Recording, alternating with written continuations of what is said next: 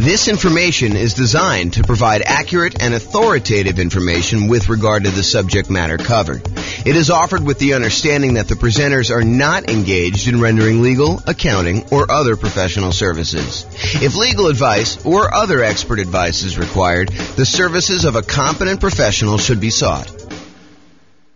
Welcome to the Arlington Real Estate Investing and Real Estate Financial Planning Podcast. Learn all about investing in real estate in Arlington, Texas, with a combination of real estate financial planning and modeling with numbers specific to Arlington. Plus syndicated, more generalized recordings of live and pre-recorded real estate investing classes. Not all of them specific to Arlington. Be sure to stay tuned after the podcast for a message from our sponsors. All right, so quick turn and flipping properties. Really basic definition here. We're buying properties, we're adding value in some form or another, and then we're going to resell the properties. And it's usually as quickly as possible, although there's some variations where we slow them down. So adding value, before I get too far into this, I want to kind of classify this a little bit more. So I think a lot of people are familiar with this idea of buying a property, going in, putting a new roof on or putting new carpet in, updating the kitchen, adding bathrooms, rehabbing the bathrooms, those types of things. But adding value doesn't always have to be that. And I'll even go off on another tangent for a second here. There was a period of time, many years ago now, where I used to cater to fix and flip investors. That was like my niche. I was a real estate broker, and that was my main strategy, is I would cater to real estate investors. And I'll tell you a little bit more of the story, because tonight would be the night to do it. Most real estate brokers, they work this way. They go and they kind of do marketing in order to find clients. The client comes in, they say, hey, listen, I'd like to buy a property that has this kind of characteristics. And then the real estate agent would go try to find those properties, go show them those properties, help them write a contract in that property, and then help shepherd them through being under contract to closing.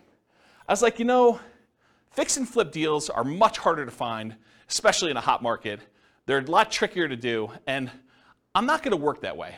What I would rather do is I would use skills in order to find properties that are hiding in plain sight and more unusual fix and flip opportunities, or more fix and flip opportunities, or doing marketing in order to find off-market fix and flip opportunities for clients. And so instead of a real estate agent who would go and say, okay, you're going to hire me, we're going to have a buyer's agent agreement, and then I'm going to go help you do this, I said, that's not how I'm going to work, because those guys get paid when they close on a deal. What I said to them is, look, what you're going to do is you're going to write me a check up front. You're going to pay me a retainer. And from the retainer, I'm going to charge you hourly for the work that I do in order to find you fix and flip deals. And I'm going to analyze the MLS for undervalued properties and show you opportunities that you probably didn't know existed. But I'm going to charge you hourly for that. When you eventually do go buy a property, and I don't do this anymore, by the way, but when you go do and finally do buy a property, and you use me to buy the property, whether it's on the market, inside the MLS or outside the MLS, then I will earn a commission on that. And any money that you paid in up to that point, I will credit you back. So it's not like you paid any more. It's not like you paid, $10,000 plus the retainer and hourly.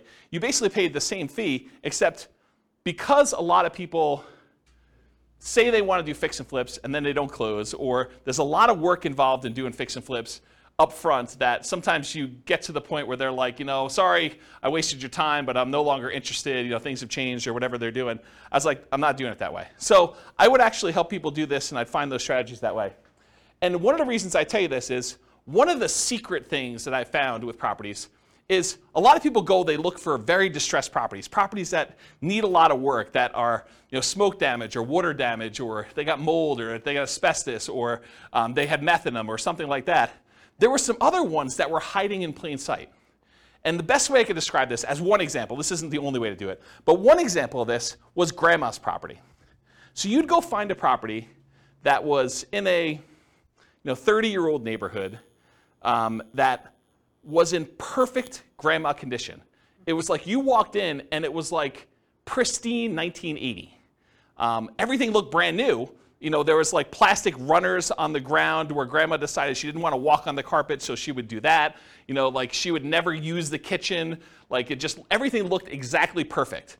But it was really outdated. And so a lot of times those properties were fix and flip opportunities where you could go in and you could update things that was 1980s grandma into modern day stuff, and there was a big enough spread where you could make those work. And so they were sort of unusual fix and flip opportunities that not everyone was thinking of. And that was one of the examples that we would use. Because I would take, I'm not going to go off on too much tangent, but I would download all the data from the MLS, and then we would actually run analysis on them in order to find properties that had below normal price per square foot, or we would look at what the taxes were and try to find undervalued properties that way. So there are a bunch of different things we were doing that way. So I guess what I'm trying to say is adding value isn't always what you immediately think of when you think of fix and flip. It could be these more unusual grandma type properties as one example, or it could be a liquidity issue where someone needs to sell very quickly and they're willing to sell at a big enough discount, but you could almost put it on the market as is and sell it for a higher price. And the only reason that they were willing to sell it for you wasn't that there was anything wrong with the property. You didn't need to add value and you didn't need to go in and fix stuff up. It was you were adding value by adding liquidity to the marketplace. Does that make sense? That it's not always just swinging a hammer, or replacing carpet, doing kitchens, doing upgrades. Make sense, everybody? Okay, cool. So typically, we're buying properties, adding value in some form or another, then we're reselling properties, and it is primarily used as a means of generating income.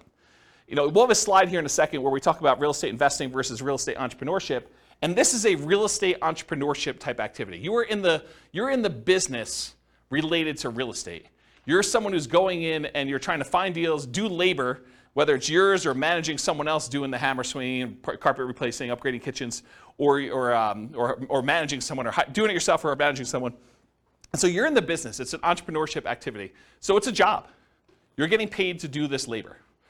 So realize if this is like the class that you want to do, this is the strategy you want to do, that you are really looking at a job. This is not like a passive wealth building strategy like a lot of the other ones we've taught so far, like buy and hold, or nomad, or house hacking, or things of that nature. Make sense, everybody? Okay, cool. I run a really informal class. If you got questions, go ahead and interrupt. I probably will ask you to use the microphone, and Rachel has volunteered to be the microphone runner tonight. She told me earlier that she said, I would love to do that job. So, yeah, because you're going to ask a lot of questions anyway. All right, so exceptions. So I'm going to go over what I think is a generalized way of doing fix flip, kind of quick turning properties. But there's all these weird exceptions, and there's no way I could cover every single one of them. So, if you come to me and you say, but what about this, James? Yeah, I'm sure there's some exceptions to that, and feel free to bring them up if you want to. But this is not the only way to think about it, but I've tried to think about it from a pretty comprehensive way, and I've tried to do it in a more most common sort of way rather than these really obscure cases, okay? And also, beware, just because you think that you don't think there's a chance that X can happen, doesn't mean that it won't happen. So this is designed to be like a starting point discussion to help you make better investing decisions on your own with additional knowledge, but make sure you do your own research. Do not rely on me solely as your kind of like business person who taught you how to do this. All right. Quick turn and flipping variations. So I listed out what I consider to be the 4 major quick turning, flipping kind of like strategies, variations on this strategy. So there's the most traditional one. That's buying a property, adding value, and reselling as quickly as possible. A lot of times you'll go in, you'll get a hard money loan, you'll do rehab on the property, you'll upgrade the kitchen, replace flooring, and then you'll immediately put it up to sell with the intention of making a profit from doing all that. But then there's 3 other ones as well. So I classify another one as live-in flips. And live-in flips for me is when you buy a property as an owner-occupant, you move into the property, and you get owner-occupant financing in most cases. So a lot of times you're buying like a property with 5% down, or 3.5% down FHA loan, or 3.5% down FHA 203K loan, which is like the rehab version of the FHA loan that allows you to finance the purchase and also the repairs. Or the conventional version of that, there's a conventional 5% down rehab loan as well. Or you do like a USDA nothing down loan or a VA loan with nothing down, and you buy a property with the intention of, over the next year or so, doing your fix-up on the property with the intention of, after a year, selling it. That's what a live-in flip is to me. You move in the property, do the fix-up while you live in the property, often you're doing work in your spare time. This is like a second job.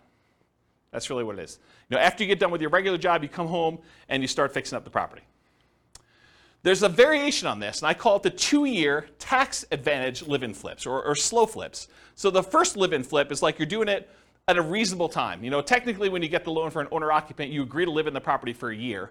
So it's going to be hard for you to do it faster than a year. And there's an incentive, a tax incentive for you to wait a year. And that if you wait more than a year, you have long-term capital gains on any gain you had on the property. So that's a 15% tax rate usually, unless you're in some weird tax situation, but usually a 15% tax rate for after a year's point for doing the gain on that.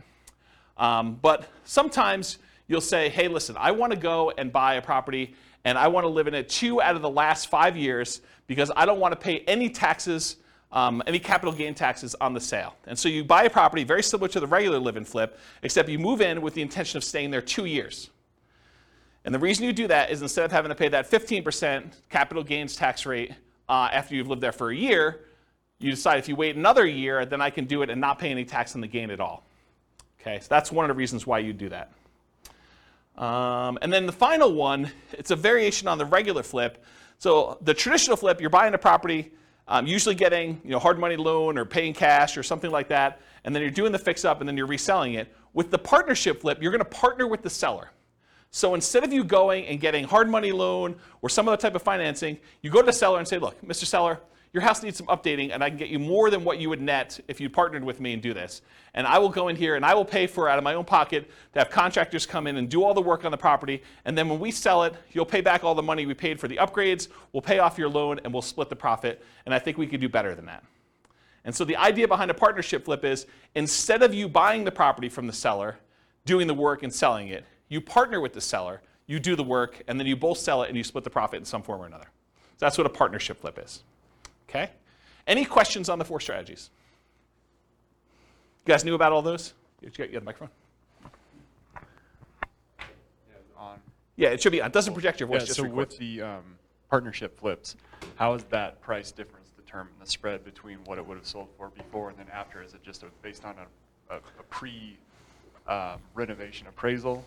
Or how is that price determined? It's completely negotiated between you and the seller. Okay. So you can structure these any way you want. It's whatever you can get a seller to agree with, right? So I don't think a lot of times you're talking about, this is what you would have gotten, although maybe that's part of your presentation. This is what you would have gotten if you hire a real estate agent. It's going to be 6%, and most buyers are going to come in. They're going to want to negotiate the price down, and so you got another 2 or 3% that way, and you got your share closing costs. And so by the time everything's said and done, you're talking at a 13% discount from where you thought you were going to be. And so what I do is we're going to be able to do this. I'm a real estate agent. I can sell the property for us, so we're going to save some money there. I've got contractors and everyone else who could do all this work, and I get discount because I give them a lot of business. And then you go in there and you sell yourself as to why you can go and do it and why you can make them more money than if you did it yourself. So you do whatever the negotiation is for yourself to do that presentation. Does that make sense? Okay. Okay, cool. Any other questions on this? Yeah, good, Mike. Thank you.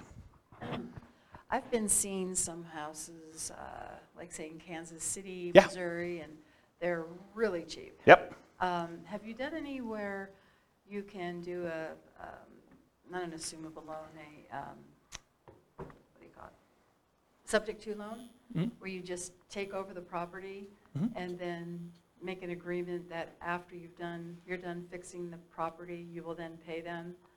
But in the meantime, their mortgage is being covered? Sure. Yeah, you can structure it that way. That's just a variation on the partnership flip, right? You're going to go in there and you're going to say, look, it's not even subject to. I mean, you honestly could do it where you just say, look, I'll pay the amount that your mortgage is. If you want to do this, it doesn't have to be done this way. But you could say, I'll pay the amount that your mortgage is. I'll rent the property from you while we're doing the rehab, or we're partnering on this, and so I'll just cover the holding costs for that. But I don't think you have to, unless it's a person who's in a distressed situation and they would otherwise lose the property. So you don't have to offer that, but it's a way you could do it. It's another tool in the tool Well, it's chest. just less coming down, less money you have to put up front, because you could put that into the rehab, right? I don't think so. I think that if you have the seller pay for the holding costs while you're holding the property, I think that's actually better than you coming up making the monthly payments. Say that again? Yeah, so the seller still owns the property in the partnership flip version, and so they're making the payment. So I think you coming out and volunteering to make the payment, I think that's actually worse for you. Make sense? Yeah. Yeah. All right, any other questions on this? Do you have a question, or are you just holding the mic? Okay. Okay. I thought you were grabbing for it like you were going to ask questions. Okay, cool. All right, so is this quick turning flip model, is it more real estate investing where you're taking money, you're investing in something, doing very little work, and expecting to get a return on your investment? Or is this real estate entrepreneurship where you're putting in manual labor with the expectation of making a profit on your labor? What do you think? Is quick flipping, quick turning properties, flipping properties, is that more investing or is that more labor? Labor, absolutely, right? So this is one of the obvious ones where before some of the other ones were like, you're doing a little bit of work, but you're putting money in the deal. This one I think is very clearly on the side of real estate entrepreneurship. So for flipping properties, most folks are typically investing their time and often a little bit of money, so it's mostly an entrepreneurial activity. Okay, so money required. I would love to be able to tell you that you can go flip properties with nothing down, no money out of pocket at all. I think that while that can happen, it's really, really hard to do, okay? So in most cases, though, here's what you're going to need to do. First of all, you're going to need to do some type of marketing to find or acquire the deal. So marketing to find or acquire the deal, it's especially true if you're wanting to do these partnership flips, where you got to go find a seller before they've listed their property in the MLS, before they've listed it for sale by owner in a lot of cases, although I guess you could find some of those as well. But really you're trying to find somebody who is way upstream of listing their property so that you can do that. And you usually do that through marketing. So a lot of times that marketing is paid. So you'll need some money for marketing in order to do that, especially with partnership flips. And it is true somewhat to deeply distressed properties that need rehab, although you can find those in the MLS as well. But most of the time for marketing, you're going to be doing these kind of like partnership ones. You'll also need money for down payment and closing costs. So when you acquire property, you're probably going to have some closing costs. Could you go find like a hard money lender who's willing to loan you 100% of the purchase price, and they'll roll your closing costs in, and they'll roll your upfront points in, and they'll have no monthly payment due on the property while you're doing it? Yes, you can if you can get a good enough deal where you're doing that, but I think that would very limit the deals that you could do. You'd have to really only do the creme of the creme, the kind of like top deals where you can get the biggest discount and where you can make that work. And I think if you want to do more deals, you want to do more deal flow, you'll probably need some money for some type of down payments. So in some cases, you might be able to do it with no down payment. For example, you bring in a money partner, or you do a partnership flip, or you find an exceptional deal and using a hard money lender, it doesn't require a down payment. So those are like the dream cases if you're trying to do this with no money. In most cases, though, you will need a down payment. There's a lot of hard money lenders that they're like, hey, look, I want you to have some skin in the game. Or I'm willing to go up to whatever this loan to value is. You're not able to quite get a property at that loan to value, but it's still a profitable deal to do. And so you probably need to have a little bit of money in the deal if you do those. So in a lot of cases, you'll need that down payment. Some hard money lenders may require anywhere between 0 and 20% down. I've not seen any more than 20, but it's possible you could find someone who's more than 20%. Or conventional loans, you could do these kind of conventional non-owner occupant loans as little as 15% down with PMI, although it has to be in good shape. It has to be a property that you can get a conventional mortgage on. 20% or more for properties that qualify for conventional financing, and not all will qualify. So if it doesn't have the basic stuff that a property needs, the kitchen doesn't work, doesn't have bathrooms, things like that, or it's uninhabitable, you're going to have a hard time getting a conventional loan. But grandma's property, you can get a conventional loan on because it looks perfect. You went and looked at the property, you're like, there's nothing wrong with this. I can move in. Okay. Also, you can do live-in flips where you could do that with nothing down, a VA loan or a USDA loan. Those are nothing down loan programs. Or an FHA loan, 3.5% down. And there's an FHA loan that allows you to do rehab costs included with the loan. That's the FHA 203K loan. And then that would be 3.5% down. And they'll loan you repair money too with 3.5% down. Just a side note, you cannot do your own repairs with the 203K. You have to hire a contractor. It's part of the loan contingency. They kind of like do it out and pay the contractor directly. Or you can do 3% or 5% down conventional loans. And there are versions of conventional loans that also allow you to do repair money as well. And then I think that's it for the live-in flips. Some flippers may opt to use their own cash or cash-like equivalent. And what I mean by cash-like equivalent is you own a property free and clear, or you have a HELOC on another property. You could go access your own money and use it like it was cash, even though you're just borrowing from yourself. Okay? So some flippers may opt to use their own cash or cash-like equivalent instead of paying hard money lenders to improve profitability. So instead of you paying the hard money lender 7, 8, 9, 10, 11, 15, 20%, whatever they're charging you plus points, you could decide, hey, look, instead of paying them that, I'm going to get paid that because I'm going to use my own cash and I'll save that money, and so it just adds to my overall profitability. Okay? So for down payment, that's kind of like all the different stuff related to that. In addition to money to acquire the deal, down payment and closing costs, you also need repair or rehab money. So, some hard money lenders may loan you rehab money, especially if you buy it at a big enough discount. But in most cases, you're going to be really close. You're going to need to come out of pocket for a lot of that rehab money. Now, some people will opt to use some type of credit card, HELOC or something like that, or they'll go buy from Home Depot on a Home Depot credit card and they'll do their own labor. So they're trying to get creative in order to minimize the amount of money they have out of pocket. But for the most part, you're going to need to come up with some type of rehab repair money to do that. Holding costs. So a lot of times, even if you do a hard money lender, they're going to want you to make payments. A lot of times it's interest-only payments on the loan. Some of them will do like, we won't do payments for the first 6 months. It's already rolled into the cost of the loan, or maybe they'll add it to the loan balance. Well, they won't require you to make monthly payments on it. But not all hard money lenders are like that. And so you'll have some holding costs on the loan while doing the rehab. And once you've done the rehab, marketing the property for sale. So you may have 3-month rehab period or 4-month rehab or 6-month rehab. And then after that, you have 2 or 3 or 4 months in order to market the property and then wait for it to close before you can get paid. So you might have 3, 4, 5, 6 months of holding costs between rehab period and marketing period in order to do that. Does that make sense, everybody? Okay. And then marketing or staging costs to sell, or hiring a real estate professional who could do that for you. So you don't have to be the one to do the marketing costs of get it in MLS and put up the signs and do yard signs and get it out and distribute flyers and print up flyers and floor plans and photos and all that other stuff, or staging of the property. You can hire a real estate professional to do that, but realize that's a cost that's usually coming out of the sale if you're not doing it yourself. And then finally, I guess it is finally, reserves. So you should not be doing flipping properties without reserves. I don't know how many clients, like top-notch professional flippers, that they get into a property thinking the rehab is going to be $20,000, $30,000, $50,000, and ultimately find out that it's 2 times that. They thought that they knew what they were getting into. They get in the house and they find out a whole bunch of things that they didn't know about, and they're unwilling to sell a product that they know has problems and that they didn't fix. And so you need to have reserves to take care of those things. And you probably need to have reserves if this thing takes a lot longer than you thought it was going to take.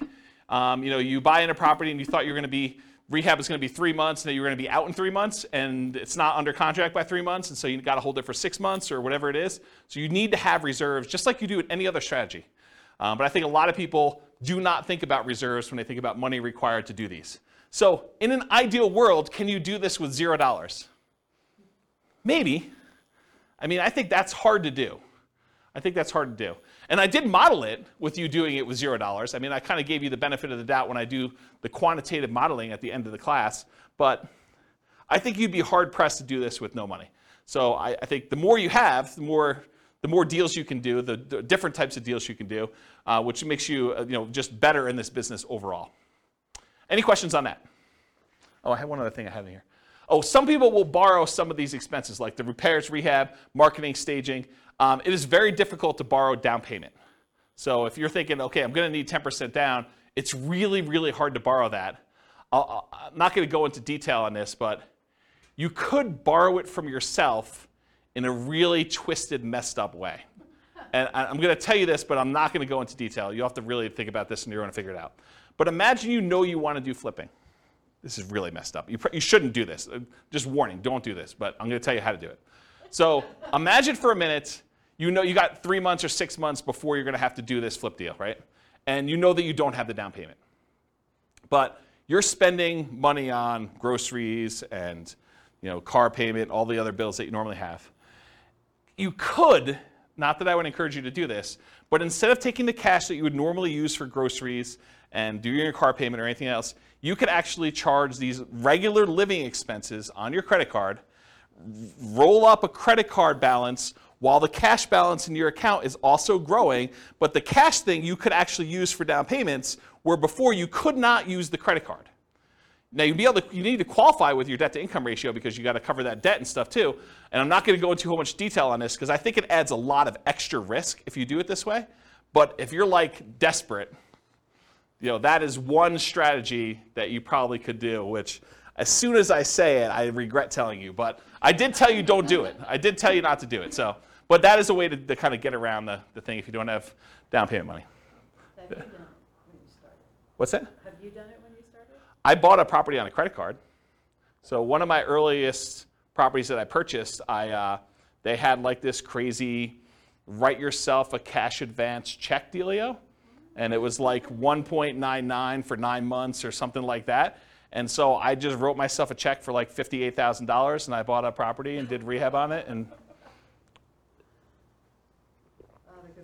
So you could do it that way. I mean, or partner with somebody, right? But, you be the person who finds a deal and runs the deal, and someone else comes in and they sign for the hard money loan and they provide the money, and you kind of build up to it. I mean, I think that's another way to do it, which we'll talk about in a partnership class. All right, any questions on money required? Helpful? Nice, cool. So credit required. So often you're going to use a hard money loan for the initial purchase, not always. And most hard money lenders are going to look at your credit score in some form or another. You'll hear like, you could buy this. You could. The late night TV guys are like, you could do these deals where, we're not going to look at your credit. Hard money lenders, they really care about the property. They're doing a collateral loan on the property where the property is the security for the loan. So it doesn't matter where your credit is. You could have filed bankruptcy or foreclosure, or have a 0 credit score and you can get these loans. Maybe there's a hard money lender who's willing to do that, but I think the overwhelming majority of hard money lenders, especially the ones with the more reasonable rates, are going to want to look at your credit score and make sure that you're able to do the deal, get the deal done. They have confidence in you to do it, and credit score is one of the ways that they can measure that. That make sense? If you're going to do conventional financing, if you're going to go in and buy a property and do like one of these conventional loans or something like that, typical credit score for that is 640. Oftentimes, the better credit you have, the better your interest rate's going to be on those. And then for these kind of less common situations, the live-in flips, it's owner-occupant financing. And you can go as low as 580 with the FHA loan in order to do your credit score with that. There may even be some exceptions where you can go lower than that with really unusual, exceptional situations. But go talk to a lender. They'll tell you this stuff. So that would include stuff like FHA, including the 203K loan, VA financing, USDA, conventional, including the conventional rehab loans, provided the property can qualify. So the property needs to be able to be in good enough condition where you could buy it that way and purchase the property. With a partnership flip, you may not need credit score at all. If your partner is going to qualify you for the loan, you don't need to do it. So in that case, it may not be required at all. And if you're buying without a loan, all cash, credit score is not required.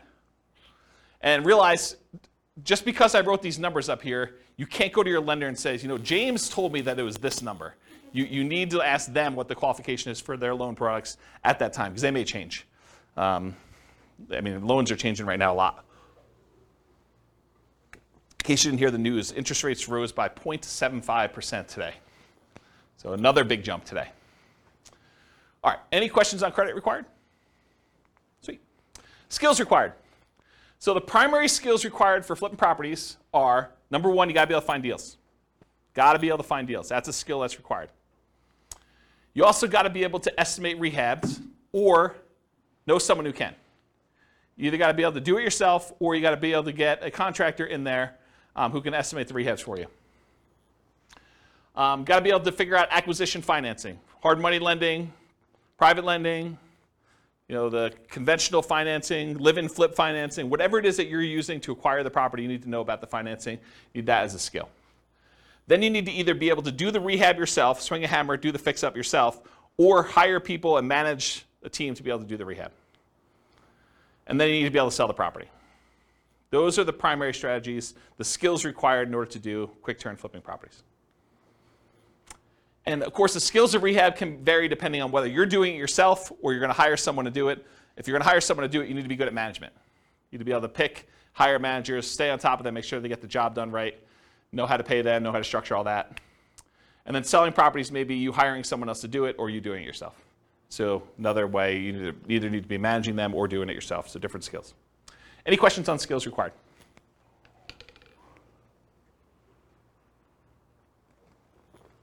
All right, stability. So flipping properties is very actively stable. I finally looked up the guy's name, for those that come to other classes and you're like, James, you should know his name. Shane Parrish from Farnham Street came out with a blog post where he talked about this concept of something being actively stable or passively stable. And I went and I re-looked at the blog post just so I could do it. And the example he used was a boat.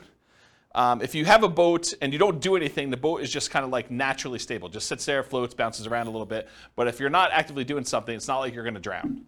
But a jet fighter is something that is actively stable, where if you're not actually actively using the controls, you're going to die. So real estate investing, when I kind of thought about this, I was like, oh, this kind of applies to real estate investing in a weird way. I think real estate investing overall is actively stable in general.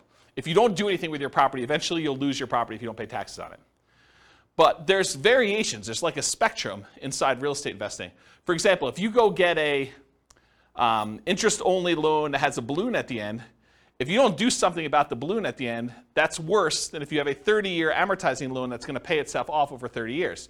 That is less actively stable than a interest-only loan with a balloon. So on the spectrum of, is this like a more active thing where you have to really pay attention to it, or if it's more passive, even though it's active because it's real estate in general, I think that flipping properties is more active. It is on the far end of you having to be actively engaged with the property almost daily until the job is done and the property is sold. Maybe a little bit less while the property is for sale, but definitely while you're rehabbing the property, you're managing that team. Unless you really have a good team in place and you could trust those guys. But for the most part, you're on top of that. That's definitely a significant job. Okay, any questions on stability? Cool. So scalability. Is flipping properties going to make you Elon Musk rich? Probably not, right?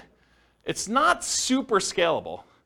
I mean, there's some advantages to it because you can get big chunks of money, but it's not like wealth building. And I got a really good slide. I think it's the second to last slide tonight, where I talk to you and I compare how much money you make buying a rental property versus how much money you make flipping properties. And it's an interesting comparison. I'll kind of show you that. But as far as scalability goes, flipping properties, it's often limited to deal flow. You got to find good enough deals where you can buy them at a discount, put in the value, and then resell them. So from that perspective, it's harder to scale. It usually slows down your acquisition speed. It can be done with relatively small amount of capital that can usually be reused after a deal. So you go in there, you put up some money, put up some rehab money. In most cases, you're getting all that money back, and so you could reuse it on the next deal that you do. So from that way, it is scalable, right? Because it's not like you need to dump 20% into a property and leave it there as you do with like buy and hold properties. So you could reuse the money and kind of keep cycling it in through. Since it requires a lot of manual labor, it's typically not considered a scaling wealth building strategy directly, but many people will use the profit from their fix and flip deals in order to acquire long-term wealth with rental properties or nomad or house hacking or whatever in parallel. So they'll go ahead and use money from their flips in order to fund down payments for doing other strategies. Does that make sense? Okay. Any questions on scalability? Cool. Risk exposure. So I think flipping properties has a medium risk rating. And for those that watched, so those that were here for other classes, you're like, James, does your risk rating ever change off medium? Turns out Burr was high last week. So you'll see that when you see the podcast episode. But so a lot of these are medium. And there are different reasons why this one's medium too, because flipping is different risks than I think that buy and hold, nomad, and house hacking had. And it shares. One of the reasons Burr had so much risk is it combines both the strategies. It's got all the risk of doing rehab in it, and then it's got all the risk of doing buy and hold because it's both strategies. And so that's one of the reasons why it's high. It's got twice as much. So for risk tonight though, for flipping properties, fix and flips, there's rehab risks. So you're going to do your rehab on a property, and a hurricane hits, doesn't hit your property, but the price of lumber triples. Well, that's an additional risk. Or your contractors get all pulled off to do another project, or you expected to do a rehab in the kitchen. Once you kind of pull the kitchen out, you realize there's mold, and now you got to do mold remediation in the property. Or you happen to test for meth because after you buy the property, you are talking to the neighbor like, I'm finally glad someone bought that meth house, and that those meth dealers are no longer here. And you're like, what? So, I mean, there's stuff like that happens. So you have all the rehab risks, although that could happen with anything.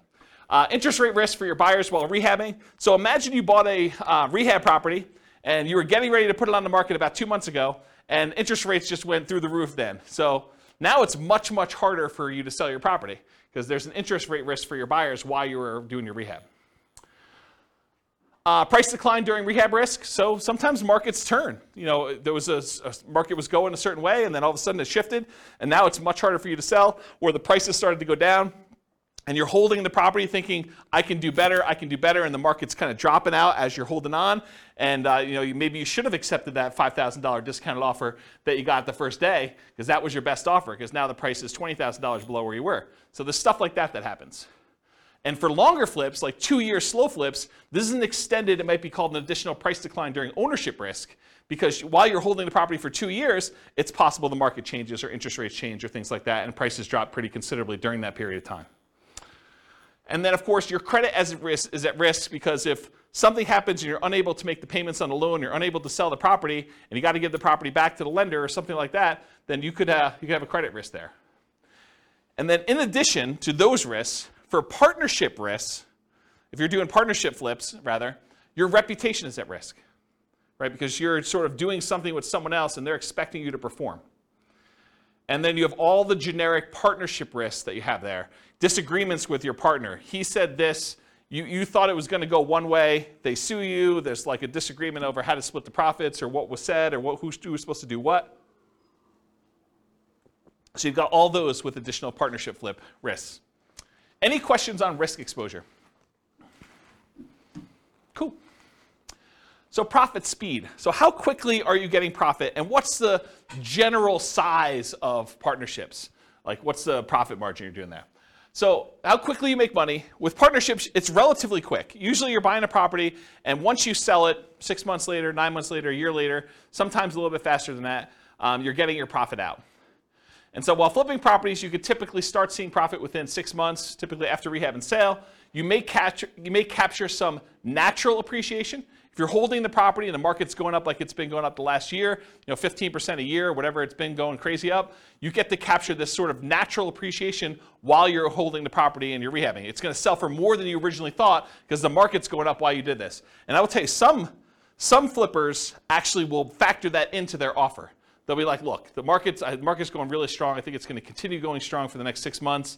I know this particular seller is going to get offers from a whole bunch of other investor flippers, and I really want this deal because I got to get my guys busy or whatever it is. And so I'm willing to factor in some of that natural appreciation.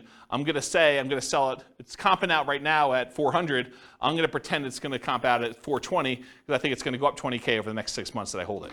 So some of them are doing that. I don't know if that's prudent, but I will tell you that that's how some of them think, having worked with a lot of them.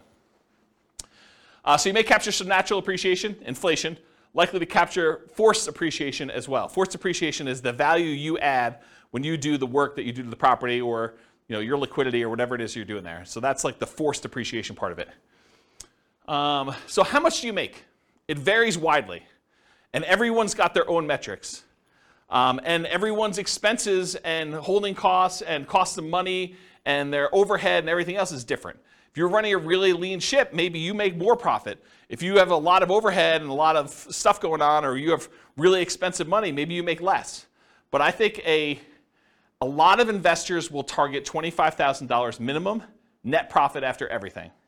And some of them will bump that up to 10% of the sale price of the property as like a way to deal with properties becoming more expensive. So, if you're doing a lower cost property, a lot of them will say $25K minimum, or some will even do less than that, but I think 25 is a very common number you hear. $25,000 profit minimum after all my expenses net of everything. Or if you're doing like a $400,000 property, maybe you say I want 40K. Or some people, in order to get a deal done in a really hot market, they'd rather have 25K than not get the deal. Maybe they actually bump it down to 25 in those cases. Okay? Okay, and by the way, 25K net of all expenses, not taxes.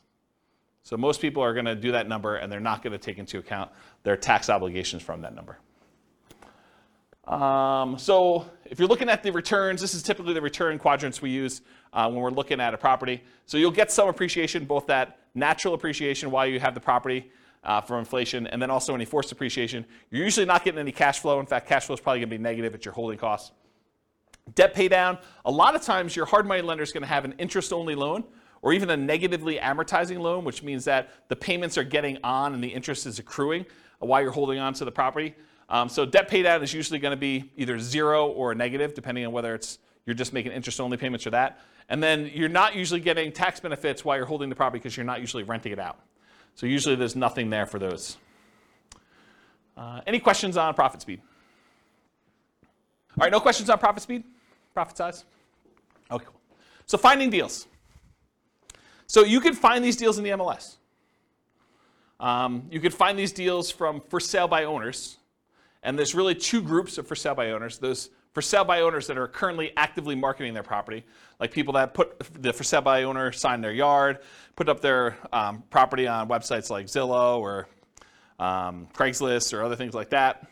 And then you have the hidden for sale by owners. There are properties that are for sale by owner. They're not listed with an agent, but they could be properties that they haven't put out any advertising. You need to go do postcards or pay-per-click or do some networking or whatever in order to find those sellers, in order to be able to find those deals that way. And then the other most common way to find these deals is wholesalers. Wholesalers are typically people that are putting out the marketing in order to find the deals. They're marking them up by putting their profit on the deal, and then they're usually assigning their contract and allowing you to close on it and buy it directly from you. So those are really the three most common ways. You can find these deals with auctions, like foreclosure auctions or IRS auctions or things of that nature. You can also find banks that have what's called real estate owned. It's properties they've taken back in foreclosure that they have on their books that they own. And a lot of times they'll have a list of properties that are real estate owned. You got to find the right bank that's got real estate owned. It's a pretty small list, and I think most of them are not doing this right now. But I mean, there's probably some banks that still have real estate owned, especially as the number of foreclosures increase. Right now, the number of foreclosures is like at all-time lows. And then finally, tax liens, tax deeds, and tax sales. You sometimes can find a deal that way. Any questions on finding deals? All right, cool. So searching for fixer-upper deals in the MLS. So I'll just give you a couple hints about how to find these. There's lots of different ways to do it. But one of the ways is to search for these types of terms like handyman special, the word handyman, the word special, the word fixer, the word fix, the word TLC, the words needs work, mold, asbestos, and I would do all the different wrong spellings of asbestos, because I know you guys have a hard time spelling it, and real estate agents do too. So just do lots of variations on that. Damage, fire, smoke, water damage, all those types of words in order to try to find these inside the MLS. And you're going to come up with a lot of false positives, right? Like you're going to do a search for fire, and it's going to say, backyard fire pit. And that's not really what you're looking for, right? You're looking for fire damage or something like that. But you'd rather get the false positive and be able to say, okay, I'm going to pass on this, than to miss one that really had fire damage. Or meth. I don't think meth's on there. That's another one. What's that? Will they put that in there? It's a meth house? Sometimes. Yeah, you're supposed to disclose. Yeah, the question was, will they put in there that it's a meth house? Yeah, if they have meth and it has not been remediated, they're supposed to disclose that to you. So yeah, putting it in there definitely could come up with some properties. Quick question. If they don't disclose it, and you purchase it, can you sue them because they didn't disclose it? It's a big deal. Yeah, so I'll say it for the mic. So the question was, if you buy the property and they didn't disclose it to you, can you sue them? You could sue anyone for any reason, right? I mean, so yes, you can sue them. Now you got to go prove that they knew. So good luck with that. If they really did know and it was obvious and there was evidence of it, they tried to have it remediated, or they were the ones that did the meth themselves, and you could prove that somehow. I mean, yes, you could probably do that. So here in Northern Colorado, I'll kind of go off topic here for a minute. Here in Northern Colorado, if somebody has a house that was contaminated with meth, and they do remediate it to the state level, they do not then need to disclose anymore that it once was contaminated with meth. And it says so right in the contract. So just realize that if the property did have meth, it was remediated to the state standards, they no longer need to disclose that it had meth at one point, which I'm not sure I personally would like to live in a house, even if it was remediated, that had meth at one point. Okay. I'll add one more thing to this. It's not on the slide, but so I was reminded of this when I was telling you the story at the beginning of the class, which I didn't really intend to tell you, but I guess I did anyway. So one of the other things we would do is I looked at all the different ways. One of the things that I did, where do I start the story? One of the things I did to try to find fix and flip deals is I went through and I looked at, I don't know, whatever it was, 20 years of MLS data. And I looked for pairs of transactions. So somewhere where a property was purchased in the MLS, and within 6 months later, that property was sold again. And so then I would go find, okay, this was a pair of transactions for the exact same address.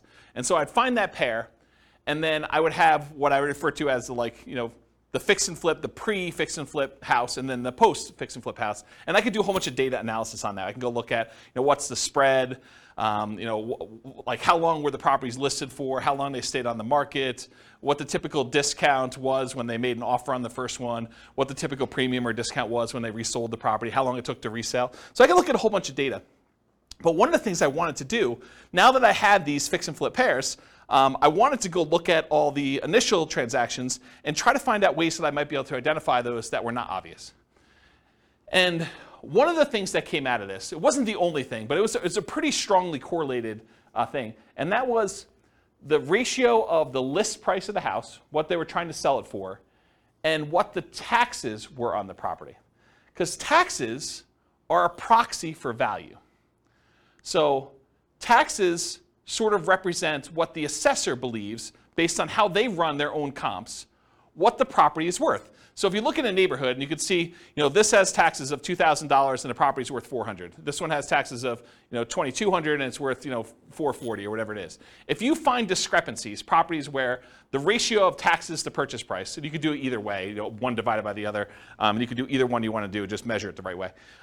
If you find ones that are outliers to that, that could be a first pass, even if it didn't have any of these special keywords in it, and it would otherwise seem like, without you going and running comps on every property, this is a really quick way to whittle down that list. And so you could export the list of properties in the MLS if your MLS allows you to do that, and then do a ratio, download the spreadsheet where they have taxes, property taxes, and then do the thing for list price, and then do some type of calculation, and then sort them by that, and then look at the top 5 or 10 or 20 or whatever properties there are, or just go through and order by those.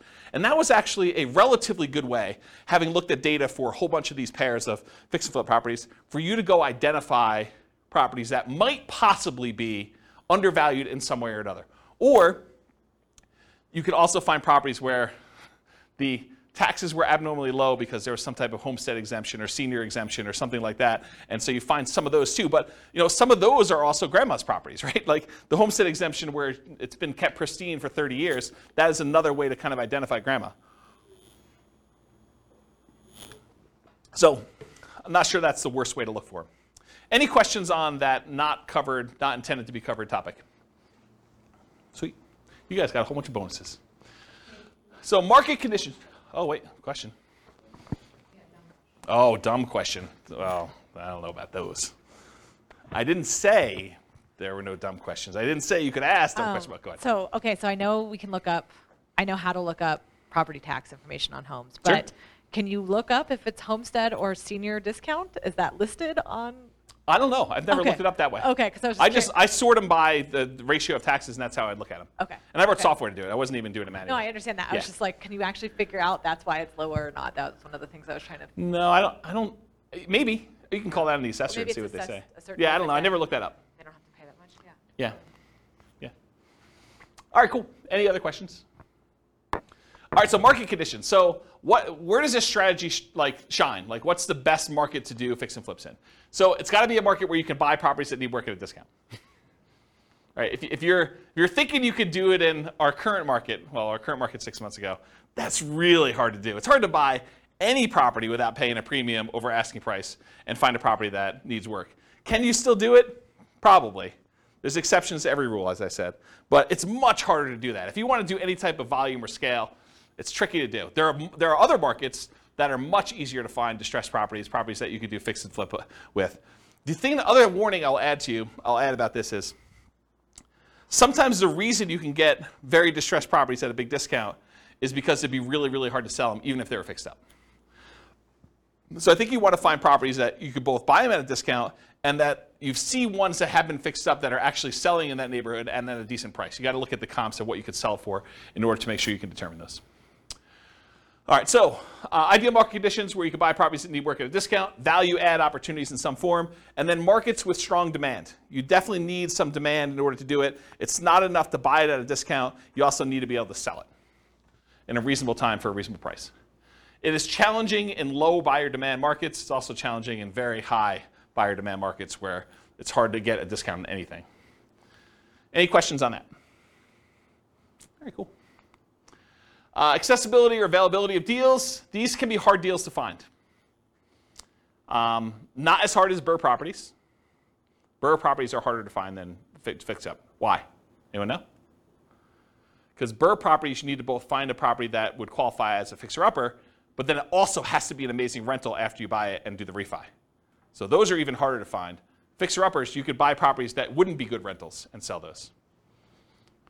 So they can be hard to find, although slightly easier than Burr, I told you that. Watch out for strong availability. Might mean that it can be harder to sell in a reasonable time. And some markets are much easier than others. Harder, but you might be able to invest in remote markets to find these deals. So you can do fix and flip remotely. It is harder to do. I've done some, and it requires different skills. You really need to have a good team in place on the other end to do it, or be willing to travel, or both. But you can do it. So if you're like, I can't do these in my market, first of all, I would test that assumption and see if it's just you and find out if other people are doing it. And then if other people are doing it, then you got to figure out how to change your strategy to do that. But if it's very, very difficult, there's hardly anyone doing it here in your market, then you should go perhaps, and you really want to do this strategy, which maybe you pick a different strategy altogether. But you could go do it in another market that this is a more reasonable strategy to do. Any questions on this? All right, cool. So we're using retirement accounts. Can you typically utilize flipping properties with self-directed retirement accounts? Yes, you can. It is harder to do because it limits the work you can typically do on it. It is easier if you almost have you and another flipper almost offer each other to do the loans for itself at some type of swap rate or something like that, where you loan them money for their flip deals and they loan you money for your flip deals from your IRAs. Might be an easier way to kind of do that. It may also change the type of financing that you use. So might be harder for you to do certain types of loans by doing it that way. And I think I covered all that. Any questions on financing? Yeah, I want to give a mic to make it back. Thank you. But if you were able to do them through there, theoretically, wouldn't you not have to pay any tax? Depends on... Or deferred? Yeah, it depends on your structure of your retirement account. I'd have to think it through. This is not my area of expertise. But yeah, I think you would have... Yeah, if you did it inside the account, all the money had to go back into the account. I think that goes into whatever the status that money already had. So if you're going to pay tax when you pull it out, it would be taxed at that point. If it was tax-free when you pull it out like a Roth, then I think it would be like that too. There's some other weird rules too, like if you're financing stuff within there, if you're using this for down payments, there's a whole bunch of additional rules, and I don't understand this stuff that well, but UBITs and things like that I'm just not familiar with. So you'll need to get some professional guidance on that one. It's harder to do, much harder to do than doing it with someone else's IRA. You can use someone else's IRA real easy. Okay? Yeah. Any questions? Cool. So quantitative analysis. Now we're going to get into numbers, just right out of time. So flipping properties is a job. I want to point it out at the very beginning because financially, this thing shows up like extra income in our modeling.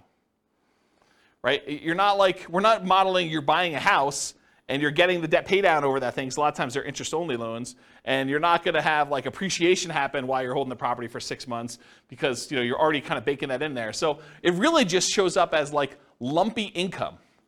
Income that shows up once every 6 months or once every 9 months or whatever the period of time that you've gotten there. It just kind of poof, $25,000 shows up in your account because that's the net after all your expenses after you've done the deal and at whatever interval you have there. So that's how we model it, right? Because it's lumpy income. It's periodic, sometimes irregularly periodic, but you could do it as kind of periodic chunks, lumps of income. Okay.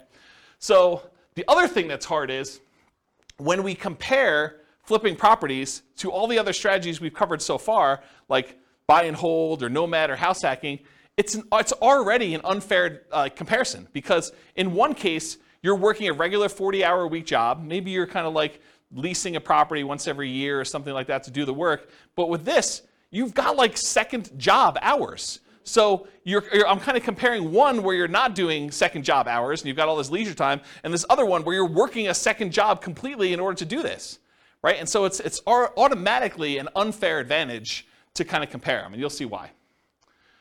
So I could take one model of this thing and really spend 2 hours just going through all the different risk profiles and how this varies and what your income looks like and your kind of cash flow looks like and all this other stuff, just based on one strategy. So tonight I'm just going to focus on financial independence, how long it takes you to achieve financial independence, using the strategy, but I could easily just go in and dig into all these other variations and how this really works and mechanics of it, which I just don't have time to do. Eventually, they may be their own class. For this particular strategy, because it's not my primary thing, like this is not my, I don't know if you guys can tell, but this isn't my normal topic to teach, right? Like fix and flip. I do have a lot of experience, especially helping clients. I don't do a lot of fix and flips myself. I've done a few. But this is like, I used to cater to this. This was my niche for clients doing it. And I did this for several years doing it this way, but I don't know. This isn't my normal class topic that I teach. It's sort of like a secondary topic. So I don't know. Maybe I will teach more. Maybe I won't. It is naive to generalize these results. Don't think that you truly deeply understand all the nuance from just this class, right? You can't go out and claim that you're a guru and expert and start teaching this based on the stuff you learned in this one class, okay? All right, so modeling flip income. So this is a specific issue that deals with the real estate financial planner, and I just want to bring it up to your attention. It probably doesn't come into play in this class, but it will come into play if you copy this scenario into your own account and you start playing with it. So the issue is specific to the real estate financial planner software. You could model flipping income in one of two ways. The one way you could do it is you could say, I got lumpy income, I get a lump sum of $25,000, maybe it's adjusted up for inflation, every 6 months. And if you did that, the way that we calculate debt to income is I calculate debt to income month to month. So I look at the income you had in that month and the debts you had in that month, and I tell you what your debt to income was in that particular month. I don't look back a year and say, your average income was this, and like your average debt was this at those different periods, and then calculate your debt to income that way. And one of the reasons why we don't do that is because some people will actually get a job and they'll just gotten a raise in a job, and if they have their income for that 2 months, they should be able to qualify. They shouldn't have to look back on an average, and so it would mess up the math for those situations.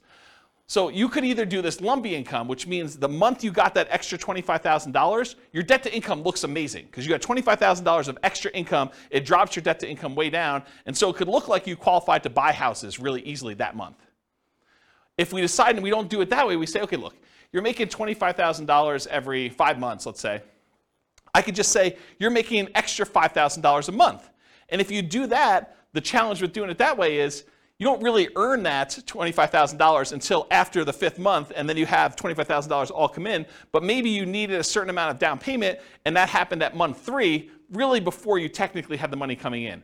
So it's this really weird catch-22 where if I model it one way, it introduces one problem. If I model it another way, it introduces another problem. So you really do need to think about what you're doing if you're structuring these and making it work. And that's what this says. Any questions on that? All right, cool. So we're going to try to find out someone doing flipping, how long it takes them to achieve financial independence, and we're going to compare it to a lot of the other classes we've done, like buy and hold and house hacking and nomad and BRRRR and those types of things, and we're going to compare that. So in order to do that, I think it's fair for me to define for you what financial independence is mathematically.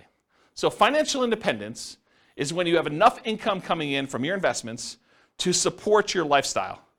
So in this case, for the example we're going to do tonight, they need $5,000 a month in order to support their lifestyle. And $5,000 a month gets adjusted up with inflation. So it's $5,000 when they begin, but 10 years from now, it's whatever that is, $8,000, $9,000. So what are the investments, and how do we calculate those to see if they meet that $5,000 per month income coming in? Well, there's 3 different major sources of money coming in that we count. The first one is any passive income they have. And passive income consists of Social Security, any pensions, or any annuity income they have. So those are the 3 forms of passive income. In addition to that, besides passive income, the second thing is any cash flow they have from rentals. This is net of all their expenses. So it's you take the gross rents and any other income they have coming from the property, like maybe laundry service or something like that, and then you subtract out vacancy, property taxes, property insurance, maintenance, property management, mortgage payments. Did I miss any? Like all of the expenses on the property get subtracted out from it. The net that they have left over after all expenses is their positive cash flow, their net cash flow. And that counts toward their achieving financial independence. So that would count toward that $5,000 in this particular example. And then the third source is any money that they have invested in stocks or bonds or something like that, it does not include their equity in their property. Their equity in their property is something completely different. You don't count this in number 3. Equity kind of indirectly contributes to their cash flow. Because if you have a property that's free and clear, then it cash flows a little bit better. But the third one is any money they have invested in stocks or bonds or anything like that times whatever their safe withdrawal rate is. In this case, we're using 4%, but 4% of the amount they have invested in stocks, for example, divided by 12 because it's monthly, that would count toward their $5,000 a month income. So passive income from Social Security, pensions, annuities, any positive cash flow net of all expenses from rental properties, and then in addition to that, 4%, their safe withdrawal rate times whatever money they have invested in other assets, not real estate equity. Okay? So when all of those combined add up to be $5,000 a month adjusted for inflation, that is when we define that they have achieved financial independence. They're able to live off their passive income of some sort. Make sense? Their investment income. All right, cool. So if this person, which it's a couple, and I took out the assumptions because I got tired of covering them, but go listen to the previous podcast, and we talk about like all their situations, I believe. But basically, if this couple took their money, and I think they were saving $1,000 a month, and they invested it, they did no real estate at all, they invested in stocks, it would take them 40.17 years in order to achieve financial independence. Okay? If they did buy and hold properties, if they just bought a one owner occupant property, if they bought 10, 20% down payment rentals, it would take them 31 years almost. So if they just did stocks, it would take them 40 years. If they just bought 10, 20% down payment rentals, they saved up money when they got a down payment, they bought that rental, they save up more money when they get that one, they buy another rental, and eventually get to the point where they have 10. They end up being financially independent in just over 30 years, 31 years almost. If they bought 25% down payment rentals, they'll be able to do financially independent in 29 years. So they save a couple years by doing 25% down. If they do 15% down, it's the same as if they put 20% down, 30.83 years.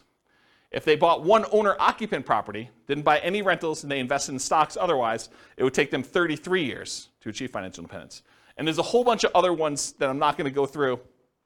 That's all covered in the buy and hold class in detail, all of these and how they got the numbers, okay? But this shows you the relative size of how long it takes them to do it.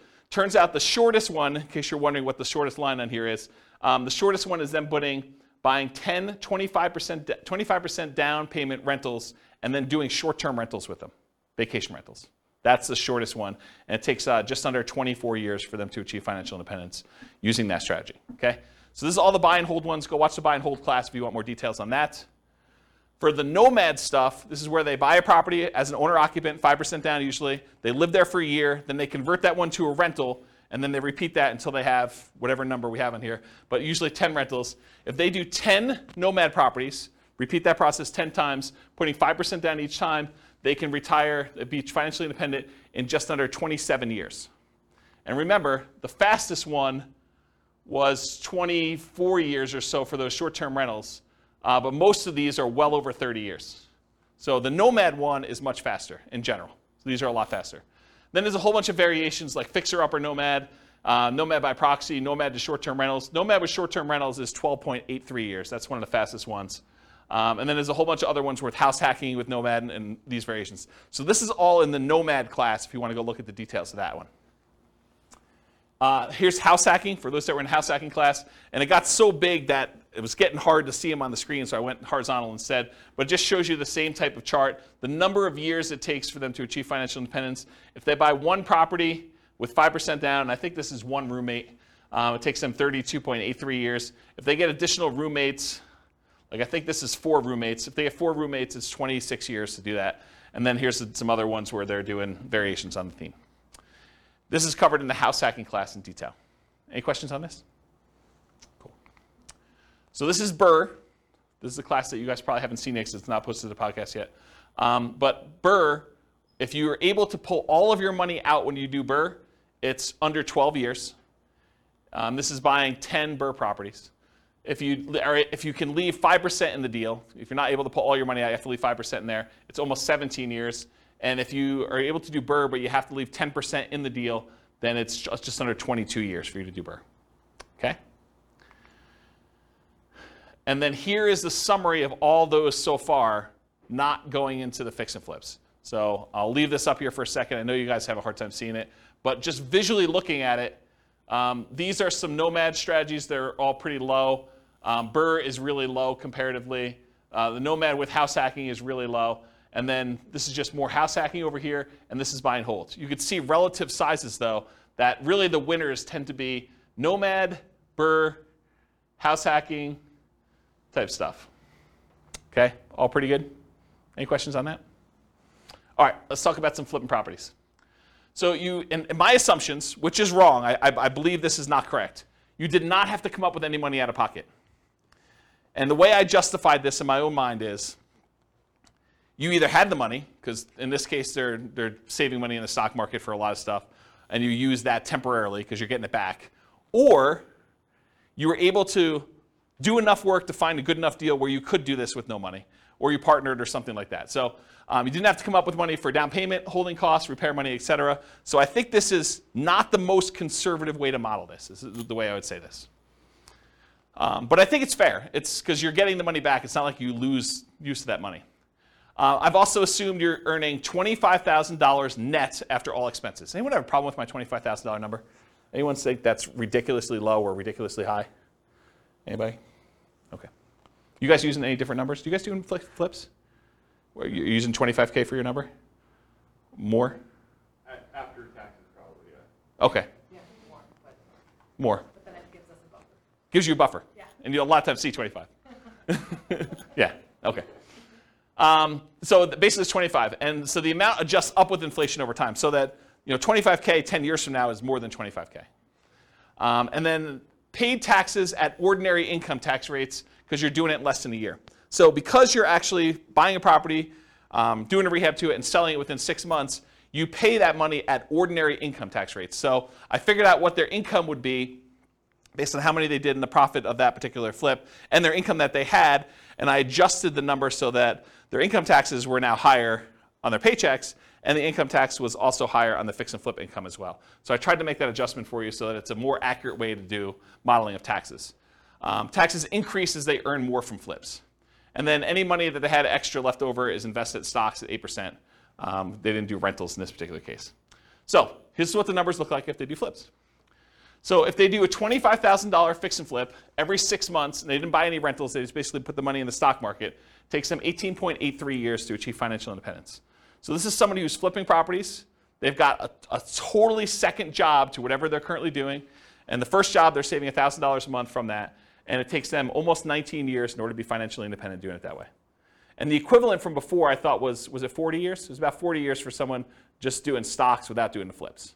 But this is like having a second job that's bringing in an extra $50,000 a year. And they were making $72,000 a year from their job to begin with, total, combined between the two of them. Okay, so if they did 30K flips every 6 months, that would be about a year and a half faster, 17.25 years. So you increase your profit a little bit, it speeds it up. If they're doing a $35,000 flip every 6 months, that's 16.08 years. If you happen to do $40,000 flips every 6 months, that's 14.83. If you do $45,000 flips, it's 13.67. And if you're able to do $50,000 flips every 6 months, that's an extra $100,000 a year in flip income. It's basically working a second job in order to do 2 flips like that each year. That's 12.83 years in order to do financial independence. Any questions on this? You assume they do the work, or the mic? part of the cost? Where's the mic? It doesn't necessarily have to be a full-time. What was the question then? Oh, it wasn't a question. I mean, when you say it's a full-time second job, you Yeah. assume then that they're doing all the work. No, I think that even finding the deals, managing their contractors, and overseeing the sale of the property is an extra job. Whether that's a 10-hour-a-week job or a 20-hour-a-week job, I think a part of it is where they are in the process. It's not necessarily a 40-hour-a-week second job or something. I think it it depends. I definitely have had clients that this was their job, like they were doing this, and they were, I don't know, going and previewing homes to make sure that they had the comps right, and there's all that stuff that you don't think of that takes time up. Eventually, I think you get to the point where you're good enough and you've seen enough things where you do that. But early on, it's much more in labor. I think you get skills over time where you don't have to, where you could do less. But especially you have teams in place and you know all the stuff you buy from Home Depot or Lowe's or whatever you're doing, you get some economies of scale and expertise practice. All right. So what if instead of doing every 6 months, they did 25K flip every 9 months, or 25K every flip every 6 months, but then they buy 10, 20% down rentals with any extra money that they have, Or if they do 25K flips every 6 months, but then they buy 10 Nomad properties. So what if we did those 3 additional things? Well, they're starred. So if you do 25K every 6 months, but then you buy 10, 20% down payment rentals, 16.17 years. So it's faster than the 18.83 if they just invested in the stock market, but it's still 16 years in order to be able to hit FI for that. What if they did the 25K flip every 6 months, but they bought Nomad properties? That's 12.5 years. And remember, in our modeling, their flip income goes away once they reach financial independence. They no longer have to flip after 12.5 years. So they stop. Okay? So 12.5 years if they do the 25K flip every 6 months, and then they buy 10 Nomad properties. And then if this is they do flips every 9 months, it's 22.83 years if they do that. Versus if they did it every 6 months, it's 18.83. So it's 4 years longer if they only do one every 9 months instead of one every 6 months. Any questions on this? Just as an aside, because you guys have seen several of these classes already, at least some of you have. Do you like this format where we do like qualitative and then we go into quantitative? You guys like that? Okay. All right. Any other questions on this? Okay, cool. Let's talk about live-in flips. So if you're doing a flip, if you live in the property or otherwise, but if you do a flip and it's less than a year, you pay taxes at your regular income tax rate.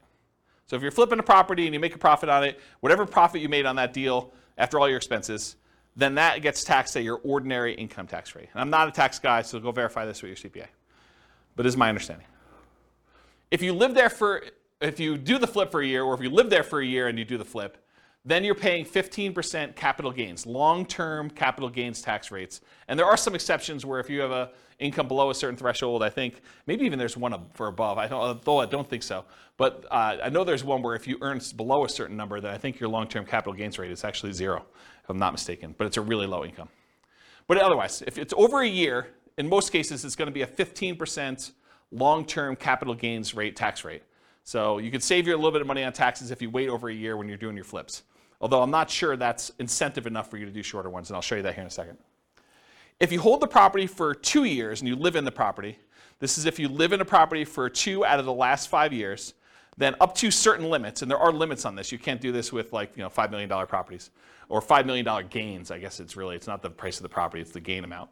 But if you live in a property for 2 out of the last 5 years, then you do not have to pay anything on your capital gains on the property. So any profit you made on that property, up to some limits, and they're pretty high limits. I think it's like $500,000 for a single person. Does anyone know what the number is? I think it's $500,000 for a single person. I think if you're married, it's even more than that. But that's the amount of gain you get for 2 out of the last 5 years. And then you don't pay any capital gains tax at all on that. So this kind of came up recently for me. I had a client who was, he was working for a builder. He was like the head super for a custom home builder. And his builder owner, the owner of the company, did this strategy where he would buy a house, he'd build a house for himself, build it at a big discount. He'd move in, he'd live there for 2 years, and then he would sell it, and he would get to capture this gain by living there for 2 out of the last 5 years, and he'd be able to walk away with a big lump sum of money by doing this. And he would repeat the process. And he was trying to explain to this super that, hey, listen, if you want to have us build a house together, you could buy this house, move in, live there, get a discount, because you're helping to build it, and so you'd be able to buy it at this big discount, and then you'd be able to have this new construction house, and after living there 2 years, you do this. And so he was talking to me about whether or not he should do this 2-year live-in flip or do like a Nomad strategy where you buy a property instead of maybe even buying the one at a discount, where you buy a property that would make a good rental and then you convert that to a rental. And so we were trying to figure out the math of what's better for him to do. And I ran some just back of the napkin math before I even wrote this new code for teaching this class. And the back of the napkin math, I was like, I think you would be better if you could get the discount that you were talking about getting on these new construction properties where you're building with your boss. I think it actually works out better if you flip the property every year rather than waiting for 2 years. I think that you're overvaluing the tax incentive and that you would make more money if you flip twice as many than if you got the tax incentive of doing the one deal every 2 years. And I did some really rough math and I proved that to myself. I'll show you tonight, it's more subtle. There are certain cases where it is true and certain cases where it's not. And I think there's some nuance to it, which I haven't really dug into. It's probably, although I'm probably not going to teach that class, but there probably is a class that one could teach on that topic alone, just going 2 hours on that nuance, but to be determined. So really what I want to tell you about this was, for live-in fixed assumptions, this whole taxation thing about regular income tax rate versus 15% capital gains tax versus no capital gains tax if you lived there 2 out of the last 5 years is one of the things we're going to test here. There's no depreciation recapture. So when you own a rental property and you sell it and you got to depreciate the property over a period of time, the amount that you depreciated gets taxed when you sell, unless you do a 1031 exchange and then you just defer that tax until a later point. But you pay a depreciation recapture tax. In this case, they're not rental properties because you're living in them. Unless you happen to have roommates while you're living in them, then you would have some depreciation recapture. But in this case, we're assuming you're living in it, you're not renting it out, and so there's no depreciation recapture tax at all. So there's nothing to do there. And then on the sale, I did 3 different versions of sale too. I said you're going to sell it for sale by owner, and you're not going to pay any real estate commissions whatsoever. You're going to sell it directly, and you're going to keep all the money yourself. So that's one version. There's another version where you are a real estate agent, and real estate commissions, by the way, are completely negotiable. There's no fixed amount. So if I give you a number here, I'm not saying that every real estate agent charges this amount and that you should always use this amount. But I think 3% is a very common number you might see. And so I used 3%. So if you are a real estate agent, a lot of times you'll pay the buyer's agent who brings you a buyer 3% commission on the sale. And so I'll do some examples where 3% you are the real estate agent or broker. And also, when you buy the properties, I assumed you got a 3% rebate on your purchase. So I'll do some examples here where you're doing live-in flips, and when you buy the property, maybe you put 5% down, and then you got 3% back when you bought it. So you get a little discount there as well. And then the last version of this is you are not a real estate agent, and you're not selling for sale by owner. You're going to hire an agent, and I just arbitrarily picked 6% as a real estate commission. Could have been 5, could have been 3, could have been 7, could have been 24. But I picked 6% as a real estate commission you paid for both the buyer's agent and the seller's agent to sell your house for you. And so we'll look at what the impact of commissions are on doing this. And then I always assumed you have a 1% closing cost to handle all the title insurance and your share of closing cost fees when you're doing the deal. Okay? So these are kind of my live-in flip assumptions. And so here are the live-in flips. Okay, where am I now? So 1 year live-in flips. So every year you move into a property and you flip the property every year. It takes you 39 years in order to be able to achieve financial independence, doing it that way. Oh, I should tell you, I think we're doing 10% discounts. So this is how I did it. I think this is how I did it. I think I assumed you were buying a property with a 15% discount, but you put 5% in repairs on the property, and so your net discount was 10. So if you bought a $400,000 property, you really are all in for $360. That's how I modeled it. Okay. So if you do the 1 year live-in flips, it's 39 years for you to achieve financial independence. If you do the 1 year live-in flips and you do for sale by owner, where you have no real estate commissions that you have to pay because you're doing it yourself, that's 26.67 years. So you save almost 13 years by not using the real estate agent on your sale. If you do the 1 year live-in flip and you are a real estate agent, where you get a discount when you buy and you only have to pay half the commission when you sell, then it takes 1 year, about whatever that is, a little bit more than a half a year longer, 27.25 years than if you did it for sale by owner. But it's still faster than if you did and you had a real estate agent do your sales. Okay? And then here are the 2 year tax advantage flips. This is where you're going to live in it for 2 years out of the last 5, and you're going to do those deals. Same metrics, you're getting a 10% discount. But there's an increased appreciation because you're holding it for a longer period of time when you do it that way. And you have some debt pay down over that thing. But you do get that in the other ones too. They're just more frequent, right? So 2 year tax advantage live-in flips, 34.92 years, just under 35 years for doing that. Remember, if you did the 1 year one, it would have taken you 39 years. So this is one of those examples where I thought it was going to be the other way, but it turns out the 2 year one is tax advantaged. However, that's only if you are paying the real estate agent. If you have a real estate license or you're for sale by owning it, it is the other way, as you'll see here in a second. So 2 year tax advantage live-in flip as an agent, 29.17 years. It's longer for you to do it that way than for you to not do it that way. And then for you to do the 2 year versus the 1 year, I should say. And then the 2 year tax advantage live-in flips where you do for sale by owner, exact same time, 29.17 years, which is longer. The 2 year flips, either as an agent or when you're doing for sale by owner, take longer than doing 1 year flips where you are also for sale by owner or an agent. If that makes sense. Okay? Any questions on this? You'll also notice live-in flips take a lot more time for you to be financially independent than doing the flips every 6 months and investing in stocks or buying rentals or buying nomads or whatever it is. And because I can, this is all of them on the same chart. And the flips are in this middle section because it's alphabetical. So like somewhere between here and here are the flips. So you can get an idea of relative size of how long it takes. Some of the flipping ones are pretty aggressive, but remember, they're getting jobs. This is like a extra job for you to go do this if you're doing these flips and whatever. So it's like almost an unfair comparison time-wise. I don't remember where I was, but it was somewhere in this ballpark. And you can see some of the faster ones are these nomads and nomad with house hacking, and house hacking ones are kind of like the faster ones. Buy and hold, a little bit slower.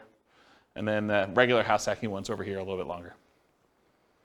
Any questions on all of them? Not going to go into detail, but you can look at the chart at your leisure. Any questions? All right. This is the penultimate slide, second to last slide. And pause for dramatic effect. Take a drink, too. While you're drinking, it would be funny if you could add a bar. It would. Right. So otherwise, I have to repeat it. It'd be funny if you could add a bar on that of getting a minimum wage job for 20 hours a week. Extra? Yeah. Yeah. Compared to This is the tricky part, right? Like, you think that's a great idea, and I do think that's a good idea too, but everyone's like, well, I have this unique situation. I'd like to see you do this where I get $50 more in rent, or, I hire a property manager, because a lot of these are without a property manager, or because there's all sorts of variations, or, I'm going to not do 5% down for all of them. We're going to do 3.5% down. I'm going to buy a duplex first or a fourplex, and then I'm going to do my 5%. How does that vary? That's why there's so many different variations. I mean, this is literally why I've zero concern. I'm doing like Real Estate Financial Planner podcast where I take one of these scenarios, and each episode is me diving deep into one. And then I go and I drill into exactly what's happening, and I can compare it to another scenario that was before and show you how it's better and how it's worse and stuff like that. I have zero concern that I'm ever going to run out of these, right? Because I think I'm on buy and hold, 25% down. And I've got all these to go with all sorts of variations of doing this. And what happens if I make more? What happens if I make less? Property manager, not property manager. Stop working before I technically hit FI and see if I can coast in. And there's all sorts of weird stuff to do. Yeah, because I was just thinking, you said two flips a year every 6 months for 30 years. Yeah. Man, that's a lot of time. Right? I totally agree. Yeah, and we all know that house hacking is the equivalent of getting a side hustle, right? So you could do side hustle, go look at the house hacking ones. Those are kind of the equivalent, right? It's like getting a job for $650. So you could look at it that way. There's lots of weird ones. So. All right, so this slide. I used to have a very different version of this slide that I would teach. And the old version of the slide, I'll jump to the punchline, then I'll walk you through this one. The old version of this slide was, for every rental property you have, it's the equivalent of you doing a flip every year. So for every rental property you own, it's the equivalent amount of money that you would make from doing a flip every year. And I'm going to walk you through what I mean by this. So I just randomly took the properties we were buying in all these other scenarios, and I jumped to year 10, just to show you what year 10 numbers look like. So in year 10, the amount of money you make from appreciation on the rental, using a 3% appreciation rate, was about $15K. The amount of money you made in cash flow on that property, I think this is 20% down. The amount of money you made in cash flow on that property was $6,720. The amount you made from paying down on the loan was about $6,000, a little less than $6,000. And the amount you made in cash flow from your tax benefits, cash flow from depreciation, was about $2,600 and change. Okay? Add all those up together, it's about $30,000 in that 1 year from appreciation, cash flow, debt pay down, and the tax benefits of owning that rental property.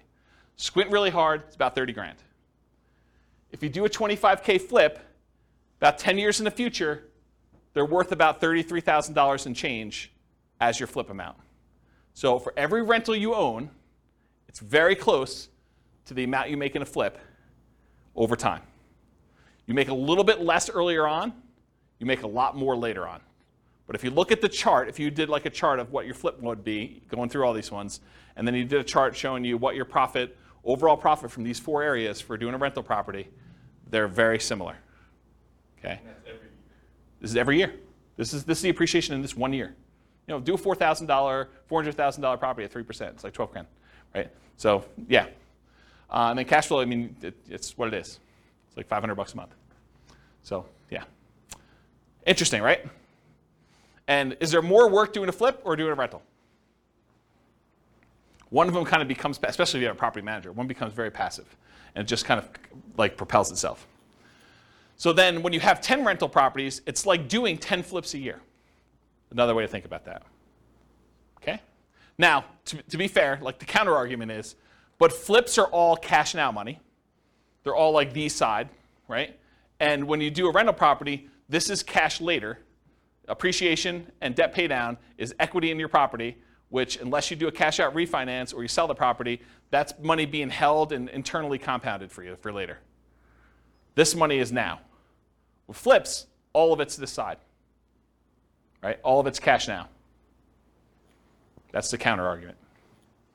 But in some cases, you want to have, you know, tax optimized returns later, because you're not paying taxes on the appreciation except for property taxes, and you're not paying taxes on debt pay down except whatever you had to pay for the income you earned that paid for this, right?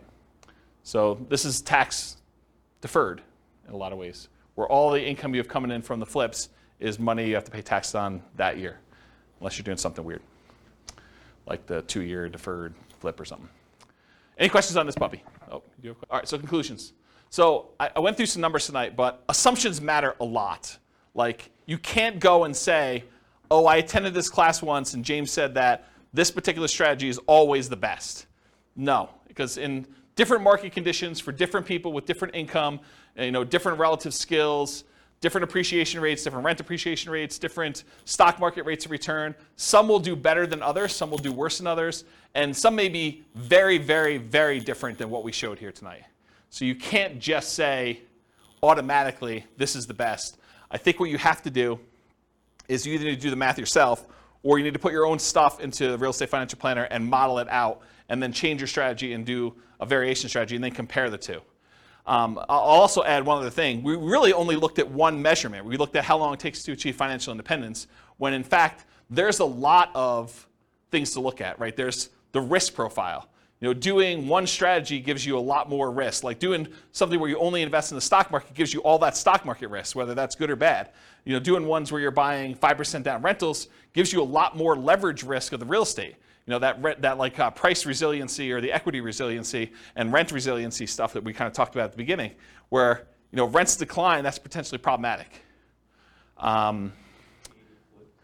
80 flips.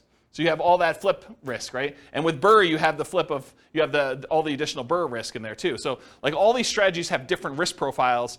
And so one may be faster, but it may also be a lot more riskier, where if you ran a Monte Carlo simulation where you had all these variables for price appreciation, rent appreciation, stock market rate of return being variable, mortgage interest rates being able to go up or down on you, inflation rate becoming variable, like all those things becoming variable, you may find one has a much wider range of values where, yeah, maybe you can retire really, really early if things go your way, or maybe it's like forever where you don't actually make it with this particular strategy, where another strategy might have a really narrow band where you're almost certainly going to take longer to get to financial independence, but you're definitely going to be financially independent within a 6-year period.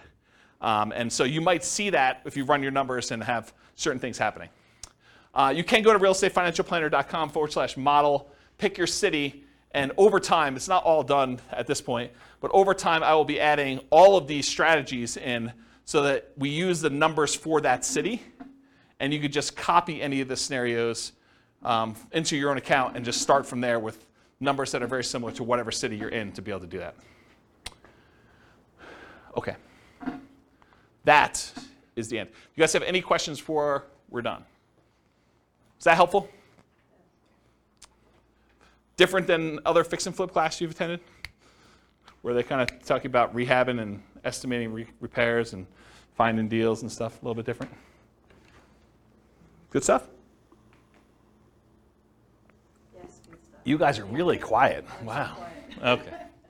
All right, well, if you don't have any more questions, I'm going to end. I will stick around, but I will see you all soon. Thank you all for coming. Bye-bye for now. With home prices up, mortgage interest rates up, and rents up, but not quite enough to counteract the higher prices and interest rates, cash flow on rental properties in Arlington is harder than ever.